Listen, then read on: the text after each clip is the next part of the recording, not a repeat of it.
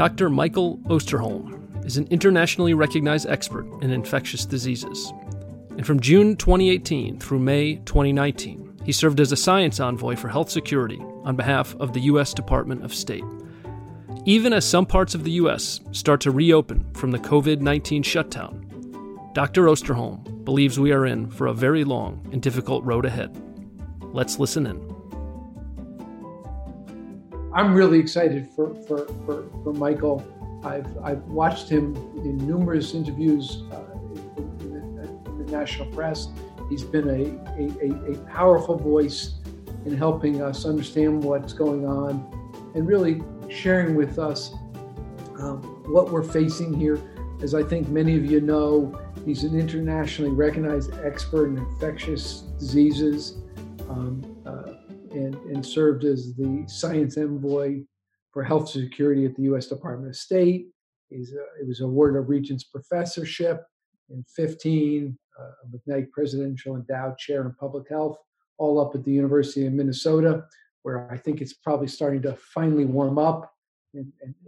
But he wrote a very provocative article recently for The Atlantic, in which he spoke about the coming coronavirus winter. So I'm very excited to welcome Dr. Osterholm to the No Labels Forum here today and just tell you how appreciative we are to have you with us. With that, let's turn it over to Dr. Osterholm. Well, thank you very much. Can everyone hear me fine? Great. Okay. Well, first of all, I appreciate the opportunity to be with you. Thank you. Obviously, this is a historic moment in anything one would consider modern public health. We really haven't seen a situation like this dating back to 1918. Just by way of background, and maybe just to make sure that we're all on the same page, just to understand what we're talking about, we surely know that this was a virus that originated in China. But suffice it to say that early on in the beginning of the epidemic that started in Wuhan, one is I will very confidently tell you that we have no data to suggest anything to the contrary, that this was a virus that jumped from an animal species to humans. And we can age these viruses by their genetic changes, minor changes, much like a human aging. And we surely can tell a 5-year-old from what he looks like when he's 50 years old. And there's nothing in any of this to suggest that there was anything other than natural transmission. But it occurred in an area in China where, by the population size, very few people initially recognized these early cases of this illness occurring. And it wasn't until late December, probably a month after this virus jumped into humans, that we actually had evidence that there was something going on. Initially, many of us thought that this was, in fact, going to be another SARS or MERS-like scenario, where in that case, SARS or MERS infections are most infectious in the 5th to 6th day after the onset of symptoms. And if you can identify cases relatively quickly, you can get them into isolation in a hospital and virtually shut down transmission. We did that with SARS. Once we learned that quite successfully, we got rid of the animal reservoir in the markets of the Guangdong province, and SARS disappeared in 2003. MERS, the disease that's common on the Arabian Peninsula, occurs in camels, 1.7 million camels on the Arabian Peninsula.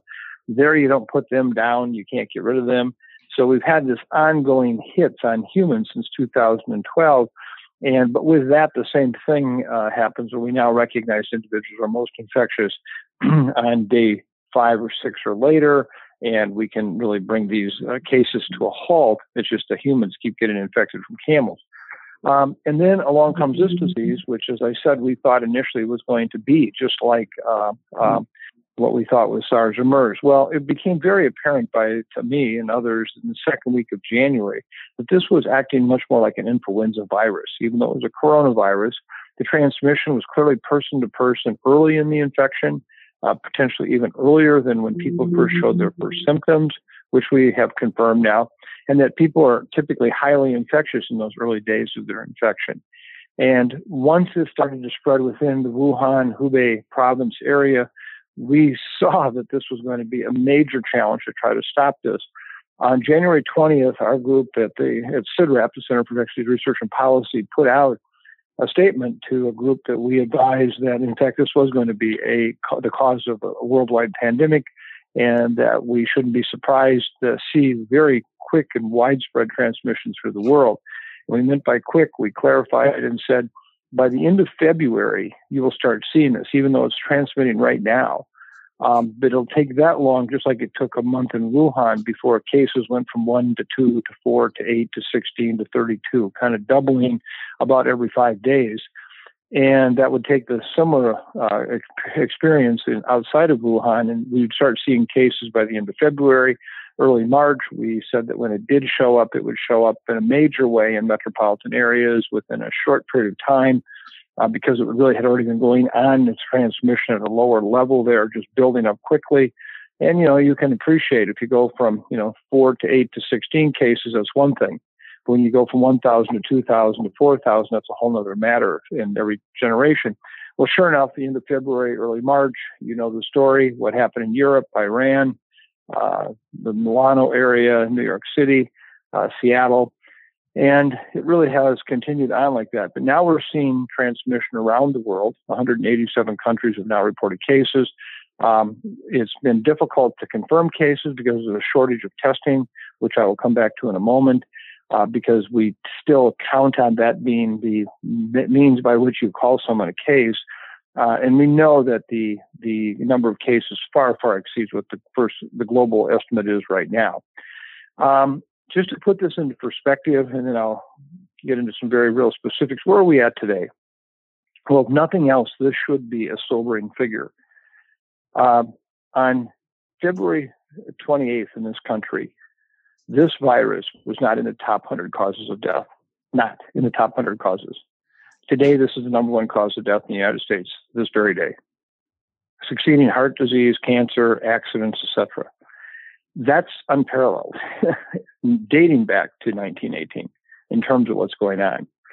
Now, what's happening with this virus? It is continuing to transmit widely throughout the world. And yet, when I say widely, I have to come back with a caveat and say, at most, we believe even in the hottest areas, a quote, that about 5% of the population at most has been infected. In most parts of the world, it's still much lower than that. Why is that important? Because this virus, as much as damage as it's done already, is a virus that's going to keep doing what it does until it probably reaches at least 65 or 70% of the population.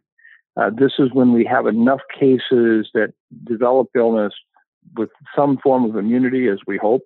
And then at that point, there's enough rods in kind of the virus transmission reaction that slows it way down by having more what we call herd immunity. And so we are just at the very beginning of this situation. Most people somehow feel like it's just about over. All we have to do is flatten the curve. And if you look at previous influenza pandemics as a model, and you realize this is a coronavirus, not an influenza virus, but it's acting so much like a flu virus, I would have to say that just think about 1918, when the spring wave that occurred there was sporadic. Some cities were hit hard, some not at all. New York City and Chicago got hit hard in the spring of 1918. Baltimore, Philadelphia, Boston, very little activity at all. Chicago got hit hard, very little activity in Detroit or Minneapolis.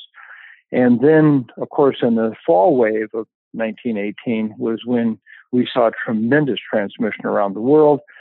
Just to give people, again, some perspective, remember this virus is only present for the last 3 months of World War I, and yet there are 8 times as many soldiers buried in France today, American soldiers, from dying from flu as died from the entire war. And that's clearly not the pattern we're seeing here in younger adults, but we're seeing in older adults, people with underlying health issues, and come back to that. But it's still the same kind of dynamics that we're seeing. So we are going to potentially see one of several scenarios. Cases continuing with our attempt to suppress it, which I think most of us would agree is not sustainable in terms from an economic society basis. But if we tried to suppress it with the hope of finding a vaccine one day, that's what we would end up doing, is basically trying to ride it out till we get some kind of vaccine to get us to that 75 or 80% protection level. From this case, from the protection of the vaccine itself. Or we could have ups and downs, bumps. We don't know, kind of what we just saw. Go through this again every couple months, another month, go up and down, some different places, different times. It could be that scenario. Or the scenario I think that many of us are very concerned about is the fact that in 1918, remember in the spring waves I just talked about, we didn't have any human interventions. People didn't realize what to do, and the cases went away anyway. The virus did it. And why it went away, where it went to when it went away, and how it came back in such full force in September is unclear. And while I do believe we have had impact with the distancing activities that have gone on to basically flatten these curves, as the term has so well become known, I have to admit that we don't know how much of this would have occurred had we done nothing or something in terms of the actual number of cases. This all gets me to the fact that my deepest fear, as I see this unfolding, is that we will have a big wave potentially in the fall or even late summer that could far, far exceed anything we've seen already to date. And anybody who's lived through New York, who's been in Detroit or Atlanta, New Orleans, etc., even here in our own state of Minnesota, you realize that's frightening to think about that. And given what we've been through. But I think that's the potential we have to look at. Now, in terms of what can we do about it, one is just having the healthcare delivery system that can handle a surge capacity is key. We really stretched our system mightily just during what we've been through, and that happened around the world. We have to ask ourselves, how often can we do that, and for how long, and how many cases?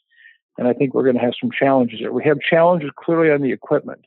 The PPE, for example, personal protective equipment with healthcare workers, even though as we get closer to a lull in cases, and we can hopefully make more than we're actually using, we use a lot of PPE. The 3M company, which is one of the major manufacturers in the world in the United States, can make about 35 million of these N95s a month. The equipment that it takes to make them is intricately made itself. You just can't put somebody on making N95 respirators to protect healthcare workers or anyone else like that. Those are very specialized equipment. For example, most people don't know that the actual face mask that fits over your face is tight fitting is actually a poured matrix. It's some liquid that gets poured and hardens. It's not just paper. And it allows the air to pass, but the virus not to. So we're going to be short on PPE, but we're going to be short on a lot of other things too. The drug world is another challenge. Our group has been very actively involved in looking at drug shortages for the last 18 months. We actually developed a list, and now has become a nationally recognized list of 156 drugs that we consider acute critical drugs that if people don't have them now, they die. Meaning everything from what's on the crash cart to even to the extent that paralytics that we need today to keep people anesthetized and, in a sense, out of it so that we can basically use mechanical ventilators are in incredibly short supply. When we did our initial list of that 156 drugs, we looked at that. 63 were already in short supply. All of them are generic drugs, and the vast majority are made outside of the United States, and many were made in China. And we're still suffering from the shutdown in China in late December in terms of our supply chains. So again, another situation we're confronting with this over the course of the next year or two is the concurrent issue of this terrible pandemic occurring with the drug shortage that is going to make it a very acute issue for us. And so we've got to do what we can to help prepare for that. The other thing we must do is just in terms of trying to understand how we interface between our economy and the issue of this disease. I think most everyone would agree a total lockdown is not going to work, not just because of dollar and cents, and it would be unfortunate if we compare dollars and cents to someone's life. But at the same time, for the essential services we need and for the things that we count on every day, and the fact that we know that younger individuals are at much lower risk of serious disease or death, not universally immune, but much, much lower risk, do we talk about and have a conversation how we bring back societies using that group as well as at the same time trying to bubble or protect those who are older, who have underlying diseases that most likely predispose you to having a much more serious disease like that, like diabetes, etc. And we need to have that discussion now. What seems to be happening is it's either we're in or we're not. meaning that we're going to see a lot of places relaxing the requirements that have been put in place for restricting movement. And we all understand why people want to move on. There's been great hardships financially, and the world's ready to move on. I think you're going to see over the course of the next several weeks, some locations releasing or at least relaxing the movement requirements. And I think you're going to see a major resurgence of cases in those populations. And I can give you a few states right at the top of my head that's likely a high choice. You've heard a lot about the issue of testing. I've come to believe that testing is the equivalent of the post 9/11 CIPRO. In CIPRO we trust. Testing has, I think, been unfortunately misrepresented about what it can do and what access we have to it. There are three issues around testing that I just want to share, and I'll break them apart into that which is testing for the virus and that which is testing for antibody. First of all, there's been a number of reports coming out saying we have to test. Our group has been talking about since literally early March the challenge we're going to have with testing by PCR for the virus because of lack of reagents. Reagents are those chemicals which we desperately need to run the test. They're the ones that elute out the sample material from the swab that then allows the RNA to be turned into DNA, et cetera, things like that. They're the gasoline of the test, you might say. And just think about this. In December, when Wuhan first happened, there was that time an existing supply chain need for reagents for PCR testing in the world. You might think of it kind of like a garden hose. Then with Wuhan and the very major increase in testing in China and parts of Asia, that garden hose went to a fire hose, and there was enough elasticity and just enough surplus in the system that they could catch up with that and pretty much supply that. When this virus went around the world and set the whole world on fire, 8 billion people wanted and needed to be tested in a sense, and the supply chains have just collapsed. They're just not close to adequately being able to support this testing. So while there may be pockets of more testing available in some place someday, on any one given day, across the board, the governors are absolutely right. There is a major challenge. I wrote a piece in the New York Times 3 weeks ago today that said in about 3 weeks we'd start to see really the impact of this implosion on testing by PCR. And of course, here we are today, and it's real. Now everybody's moving to antibody testing or want to do antibody testing, and there's reagents for that, but give it 5 to 7 weeks and those two will collapse because the world's trying to, in a sense, suck up those reagents. Now, in terms of testing, what can you do with it? We're not going to test. So let's just be really clear about that. It'll be some time. Anybody that tells you that's the full basis of their approach, then they're in trouble. What we need to do with testing to help us monitor what's going on, to understand how we respond, is we should be testing clinically ill individuals with compatible illness. And they asked Roy Sutton why he robbed banks. He said that's where his money is. So while you're going to hear about all these other opportunities for testing, we really need to focus it right now on the clinical ill so that we know of those who are ill, how many really do have this, and the numbers changing. So that's number one. Number two is that we have hit, in a sense, a period that I have never seen before with the FDA. After the CDC had its challenges with testing, and we fell so far behind as a nation compared to the rest of the world, we saw ourselves taking some real shortcuts. The FDA, basically through emergency use authorization, allowed this expedited presence of these PCR tests, 45 of them on the market.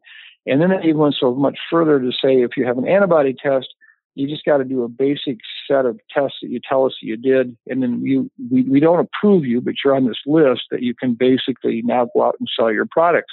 And there are 90 of those. And to make a long story short, as even a very senior FDA representative last week said in a meeting with senior public health lab directors in this country, he recognized that many of those antibody tests were crap. And they are. We've had numerous reports of testing materials coming out that basically gave us sensitivities and specificities, the ability to pick up true positives or say something's negative, that were literally below 50%. It's a real challenge. And FDA has to get its act together and basically pull this back in and really critically evaluate these tests so that we know that we're dealing with and what happens. But the third point of it is I want to talk about antibody testing. People are really getting high in that right now. It's the test du jour of the day. And there's really two major challenges with antibody testing, besides the fact we're going to run short again in the next few weeks. Number one is we don't know what it means. We don't know that you actually are fully protected against reinfection. We believe it might be the case. We also have data that supports that it could be a real challenge with these coronaviruses, which does not bode well for a vaccine. It doesn't bode well for people getting it over and over again, months apart. So that's part of it. We don't know what to tell people they're positive. If they are positive, though, we can at least say that you've been infected in the past. The challenge with that is this is called a serologic test, and it's not a light switch-like test. It's not where you're on or off. It's a rheostat, meaning that you turn it up a little higher and higher, and if you get it a little bit higher, you get more and more real positives, but you then start taking in real negatives as positives, meaning that it's not quite clear. And let me just give you an example, and you tell me how you'd react to this. If you look at a population of 5% having this case antibody, okay, that's what might be occurring out there, a low prevalence condition. And let's just say we're going to test 1 million people. Testing that 1 million people, of that, you would assume then about 50,000 would be positive. That's the 5%, okay, 50,000 out of 1 million. If I test those, 47,500 of a test that's 95% specific and 95% sensitive, those 47.5 will be true positives.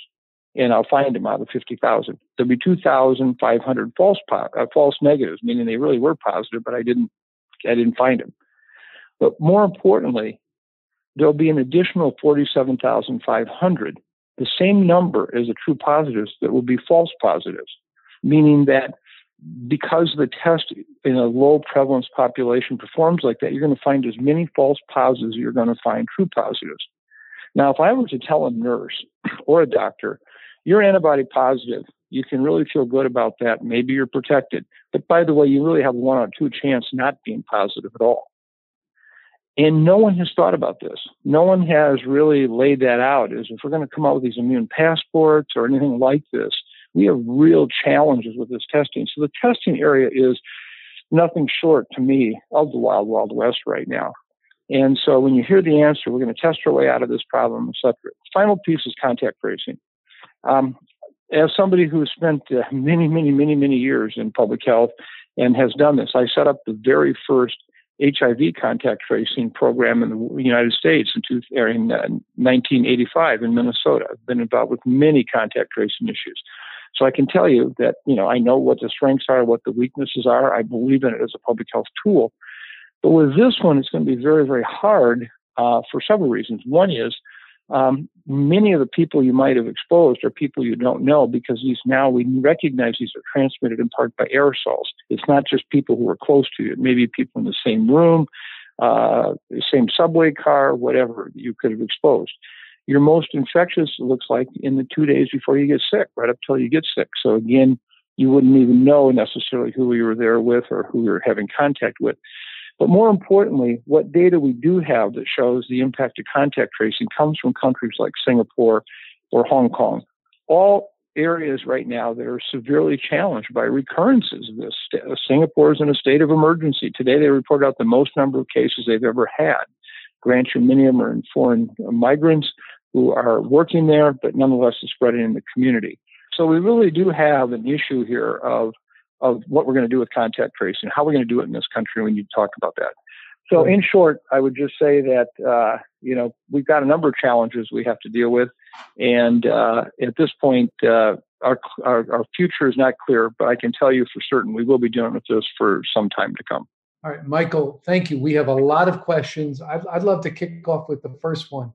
Having listened to this, I sat here and said, well, what do we do? If you were advising the president or you were in the position to be the czar, what would you do? And how would you suggest we as a country, we as a society deal with the clear trade-off issues around the economy and public health?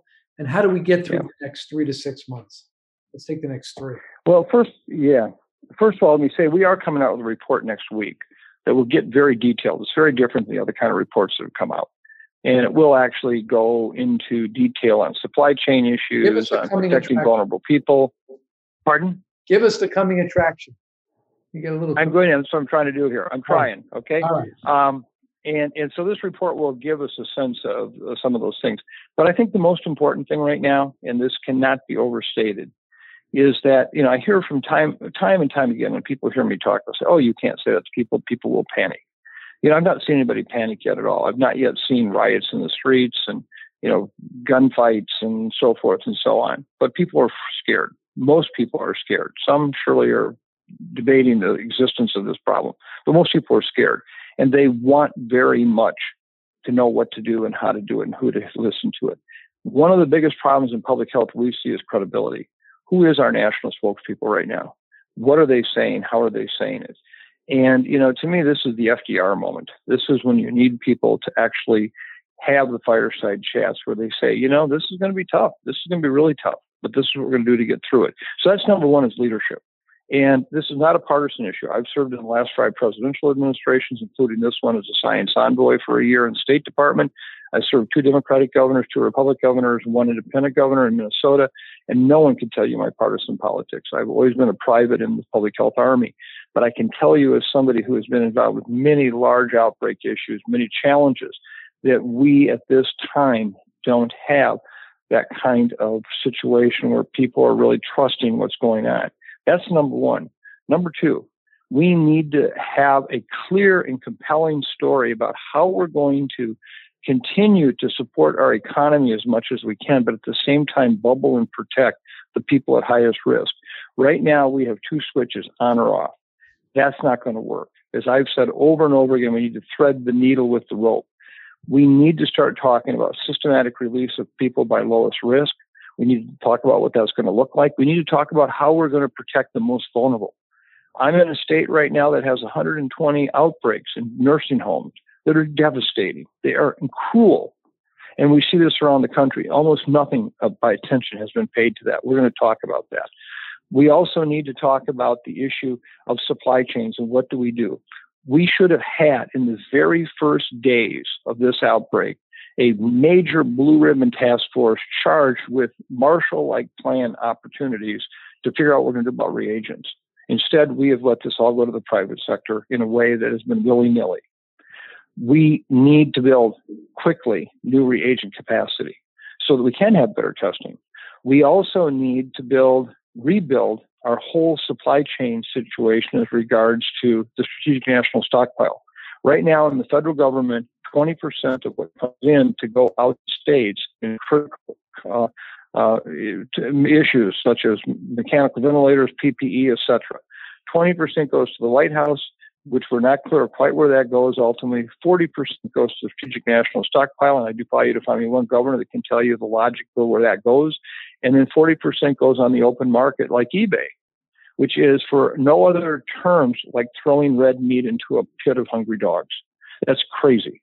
We need to go back to the very incident command structure that was well in place over the last 4 administrations that has a very transparent and centralized buying, centralized distribution, centralized accountability.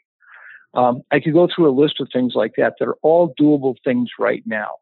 But I have to come back and say the key to this is going to be ugly. This is not going to be good. And anybody who sugarcoats it is just denying what's inevitable. And I would say that that's where this leadership piece is so critical. If there was ever a time we need bipartisan support, where we need to have us all together against a common enemy, not just us in the United States, but with the world, what are we going to do? It's now. And that to me is the one thing I would change if I could overnight to help us move along in this discussion. So thank you very much, Dr. Osterholm. I'd like to ask about the USC study or sort of initial results of the serological testing in LA County that was released today. It looked, I mean, I'm a layperson. It looked to me like a very serious study, and the results were quite striking. That they were projecting through trying to test a representative sample of the population. They thought perhaps about 5% of the LA County population had been exposed, which seems that it would suggest both that the R naught must be much higher than we thought. It's much more transmissible, but also that the infection fatality rate is lower. I'd love your perspective on that. Yeah, a couple things. First of all, both the LA County study and the Clara County study are still subject to the same problems that I talked about with regard to the serology. Neither of them know exactly how well the serology works. And so that's a challenge.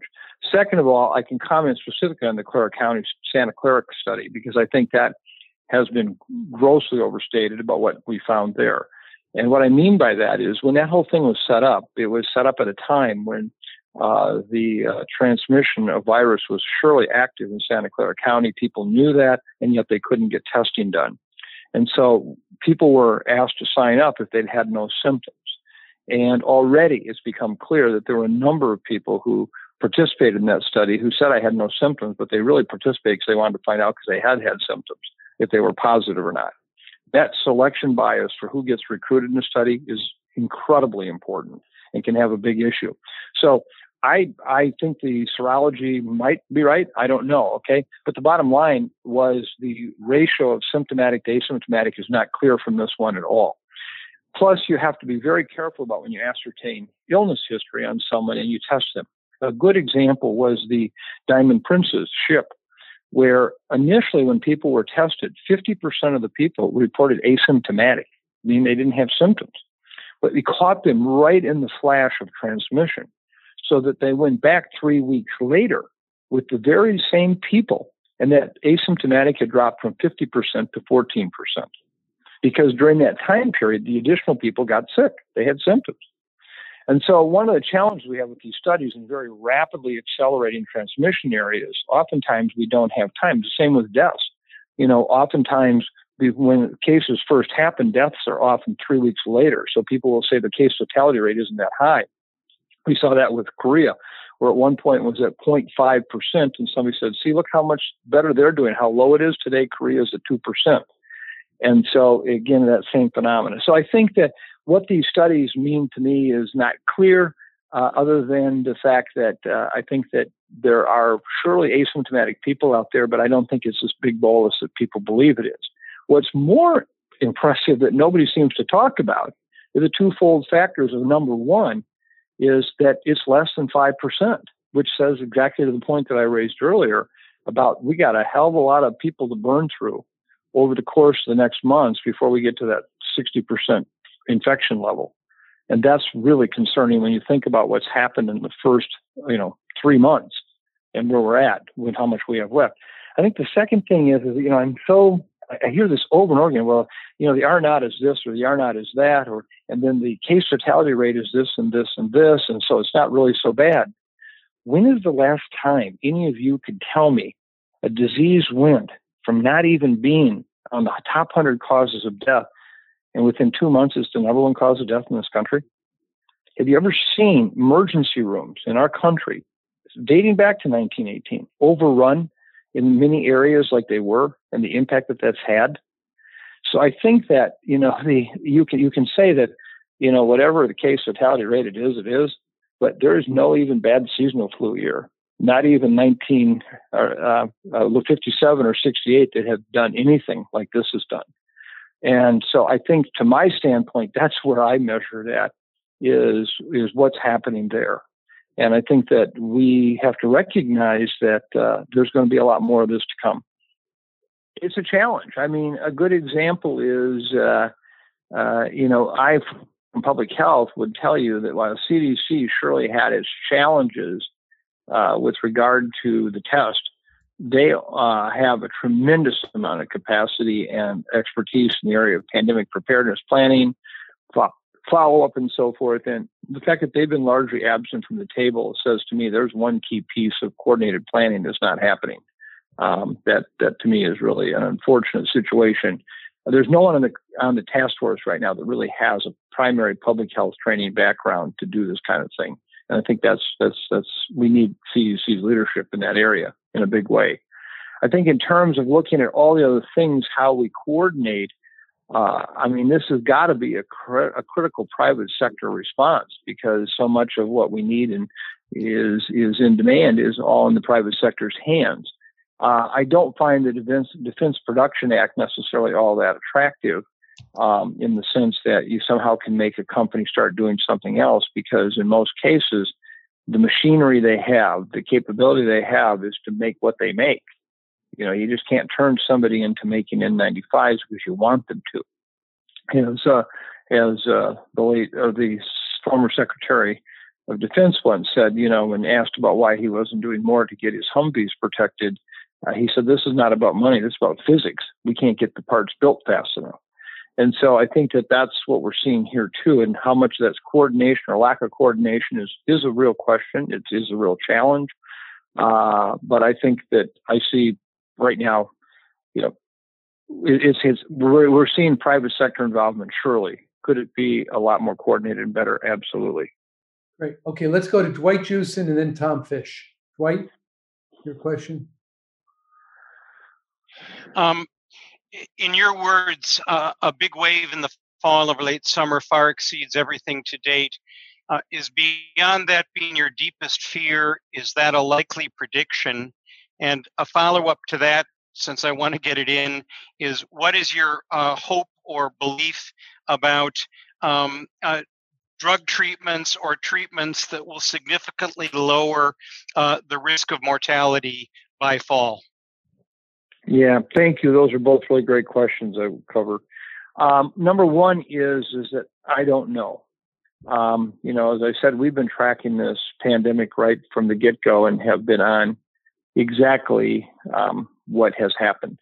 I wrote a book in 2017, Deadliest Enemies: Our War Against Killer Germs, and one of the chapters is actually a scenario of a influenza pandemic that starts in China. And other than the fact that I mislabeled influenza and should have called it coronavirus, it has exactly followed that chapter to a T, what's happening right now.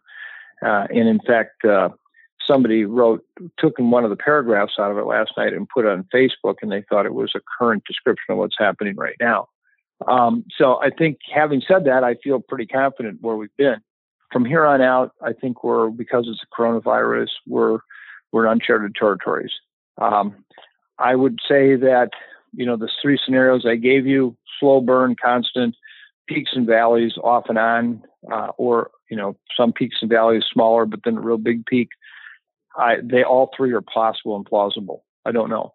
I worry that of the ones we have to plan for, the big peak is the one that surely is going to challenge us dramatically if that happens. If the United States begins to light up much worse than New York lit up a month ago, you can understand the implications as can the rest of the world for that lighting up also. In terms of therapies, I think this is an area that I am hopeful with. I do believe that we may find therapies that are going to surely lessen the mortality and lessen serious morbidity. The challenge with that is that how soon and quickly can they be produced, and what will happen from a worldwide distribution standpoint? Again, supply chains. You know, we don't really have any efforts in place right now to greatly enhance supply chains if we do come up with a drug that would cover 8 billion people in the world. And there's going to be a major cry for this, whatever these drugs are, to be supplied to the world, not just the United States. And I think that by the time such a drug could be found, actually licensed and manufactured and distributed, could be many months. Surely not any time before summer, fall. I'm convinced of that. So I think that's going to be a challenge to have it out there. In terms of what a drug will do to the epidemiology of the disease, probably very little except for severity outcome, because most of the infectiousness is in the earliest part of the illness when you still wouldn't even be on treatment. So you wouldn't be reducing the viral load or the virus transmission issues. So epidemiologically, the cases would continue. The hope would be that we could lower the case mortality rate and the frequency of severe disease. In terms of vaccine, let me just say, at this point, I think we have to be very careful to look at this. Anybody can make a vaccine. I can make a vaccine. The question is it safe and effective? And that's the big challenge we have. And I think we're actually going to have more data on effectiveness sooner than safety. effectiveness, there's challenges with coronavirus vaccines. The coronavirus people who've been studying these will tell you all about that. I wouldn't want to say we're not going to have one, but it's not, to me, a slam dunk. Area that I worry about in terms of timing and what's going to take is the safety. We know that from our work in 2003 with SARS virus vaccines that there was a condition called antibody-dependent enhancement, ADE. And this is a condition where a vaccine will induce a low level of antibody, and then when not protective, and then when you actually do get infected, the virus together with this low level antibody starts an entire immune cascade, which creates a shock-like picture, and people will often die from that. This is exactly what happened with the dengue vaccine that was pulled off the market in places like the Philippines several years ago, where kids were seen to have suffered from ADE from who were previously vaccinated and didn't have enough antibody. And so for that to be a condition that we can evaluate and determine is it going to happen, we're going to have to study this vaccine in a lot of people. Because even if this occurs at 1 per 1,000 or 1 per 10,000 people, which is high, there's going to be a concern, well, how much safety data do we have to have before we can be confident it's not going to happen? Or if it does happen, we just tell people, you have a 1 in X chance of getting this if you get the vaccine. So I think that between the two of those, I'm not optimistic about a vaccine anytime soon. And I can only hope that we do get one that's going to protect, but it's not likely to be the savior anytime soon at all. Yes, sir. Thank you, Doctor. It seems like obviously we're fighting opposing forces here. There needs to be a race to herd immunity, but also the slowdown is to not overtax our healthcare system, which I think was the kind of the original intent of this shutdown. But all as you said, under an unsustainable economic shutdown. And I was just going to ask, how do you all think about the mortality rate and the number of deaths of this now number one killer versus the potential economic devastation? How do you think about mortality rates of what that would cause? And my second question is, should this be managed really on a region by region basis based on just healthcare capacity of those regions? Yeah, well, first of all, thank you. Again, very thoughtful question. And let me just take a step back on that first question, because there's actually a third component that comes to play here. You raised the issue of what this disease is doing, as well as what, by having the economic situation, what that's doing. And clearly, from a health standpoint, we know that depressed economies result in a substantially increased number of health conditions, lack of access to care, suicides, just all kinds of things that come to play there. But what's also being missed with the COVID-19 outbreak, and we're trying to get some handle on this, is all the collateral damage that happened to people who didn't have COVID but had other conditions that were compromised in getting care because of the COVID overrun. This includes heart attacks, cancer treatment, accidents, asthma attacks, you name it. And so that one of the things that happens when you basically overwhelm a healthcare system, you also basically make it unavailable for those who otherwise would have used it every day. And the cost of that is a double whammy. It's the collateral damage, and that's huge. And so we're trying to weigh all that, to say, how do you respond to this if you just let it go willy-nilly and basically runs its course? What are all the collateral damage issues that go with that, including infecting healthcare workers, losing them, and these other conditions? But I think you raise a very good point. That's what I guess I would say big picture thinking we need to look at. How does that all come together? When you hear the medical ethicists talk about who gets a ventilator, it really is difficult when you're talking about not just 2 COVID patients, but you have COVID patients that may survive, but you have a quadriplegic who needs one, who basically is vent dependent. If you take him off him, he dies. But what's his long-term sustainability? If he uses a vent for the next 6 months, how many people's lives could be saved if they got a vent for 5 or 6 days? And when you hear these discussions, at first they almost seem surreal, but they're happening. They're actually happening. And I think that's where we have to really dig deeper into this and really address what you're saying.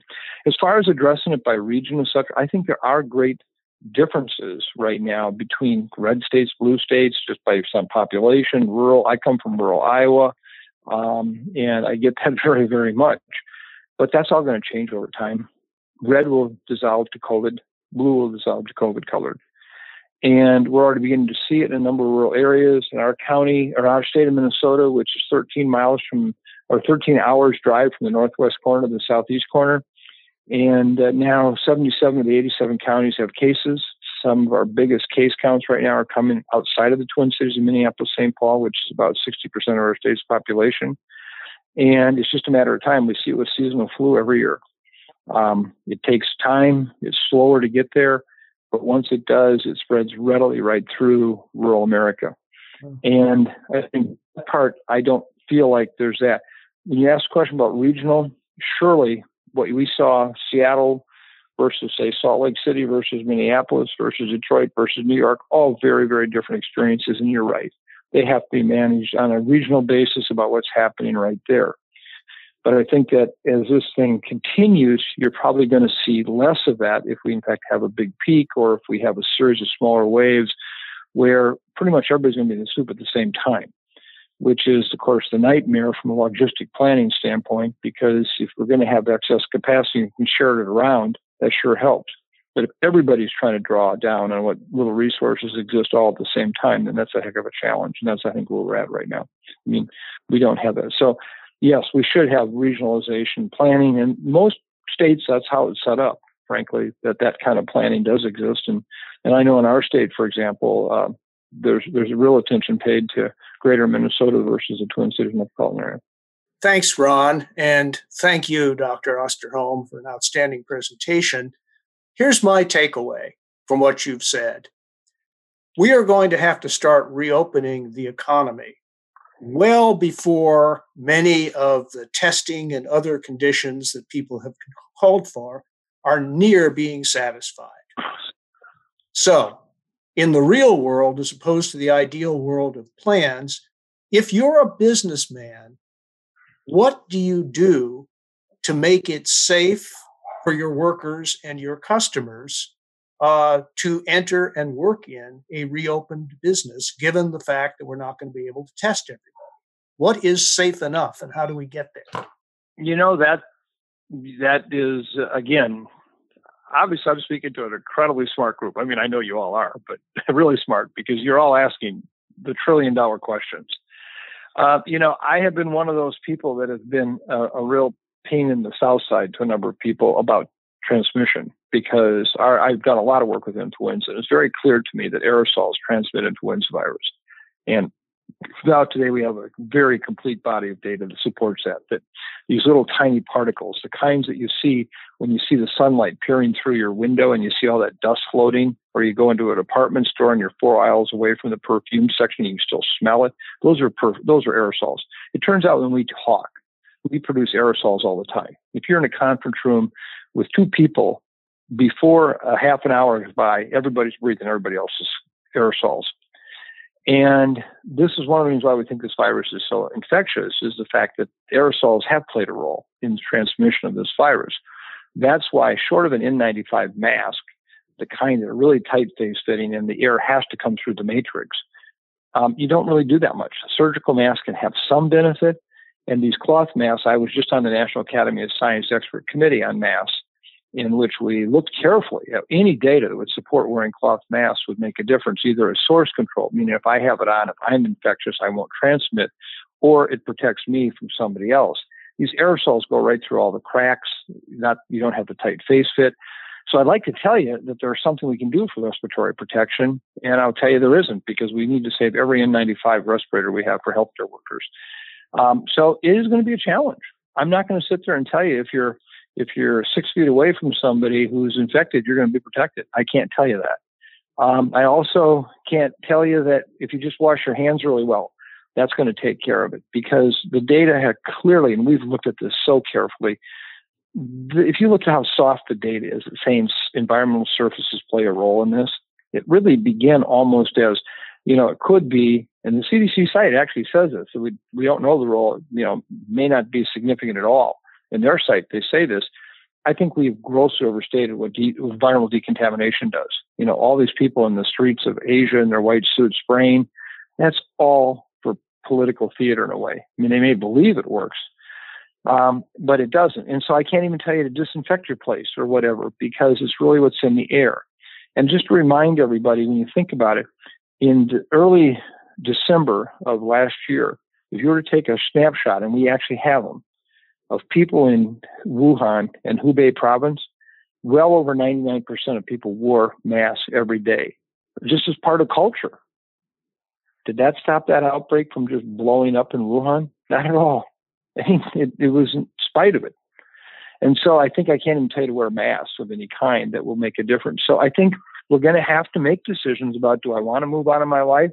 If I get infected, what does that mean? And I think that's where I raise this issue about younger individuals. I think that, should we be allowing them the opportunity to go out and say, it's really your informed choice. We're not asking you to do anything dangerous, but at the same time, you are at much, much lower risk. You're going to be much higher than the 80% are going to have mild to moderate illness at worst, and that's it. So should they be going back out? And that's what we don't know. So to get your business started, that's the truth, as I can tell it to you. But I surely would say I think we have to get businesses started. I think that's going to be important. And what we have to do now is just figure out, how much risk society is going to take and what they will accept. As Dr. Osterholm explains, COVID-19 is fortunately not nearly as deadly as previous coronaviruses like SARS or MERS. However, it is much more contagious because carriers can transmit it to others for days before showing symptoms. Only about 5% of the U.S. population has been infected with COVID-19, and Dr. Osterholm expects spread to continue until 70% of the population is either infected or immunized by a vaccine that is still a long ways away. That's why Dr. Osterholm believes the key to combating another wave in late summer or early fall is ensuring the healthcare system can handle a large new surge of patients. Go to nolabels.org to learn more about how we are bringing together a bipartisan group of public and private leaders working to stop the virus, save lives, and get Americans back to work. I'm Ryan Clancy, and this has been an episode of Gridlock Break, a No Labels podcast.